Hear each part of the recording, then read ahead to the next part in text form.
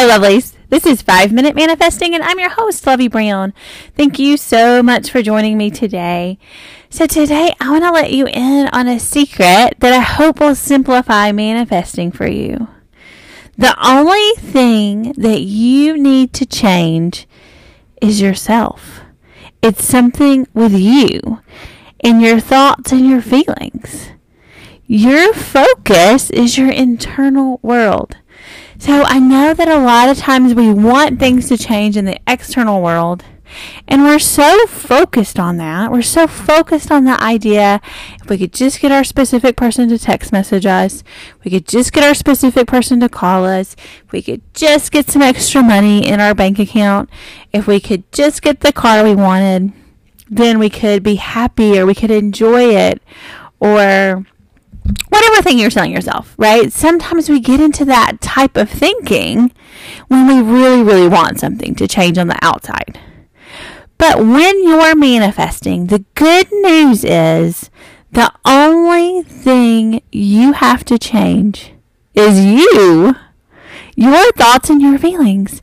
And so the work that you're doing, the work that you're doing when manifesting is really investigating your thoughts and investigating your feelings in an easy, light way. You don't have to be too serious, and you don't have to be hard on yourself. In fact, don't be hard on yourself. Be very gentle and kind with you. And just sort of say, like, what am I thinking about this subject? What am I thinking about my specific person? What am I thinking about my money? What am I thinking about my car? And then pick new thoughts, and that will create new feelings that align with what you want.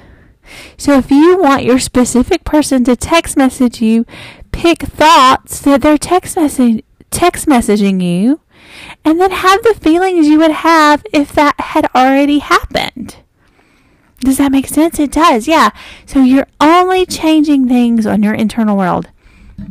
And that is great news, because your internal world is something, one, that you have with you all the time, and two, you really do have the power over. You really can choose your thoughts. You really can use the thoughts that you're choosing to create a better feeling environment in your heart and your mind. So thank you so much for listening, and may you manifest exactly what you want.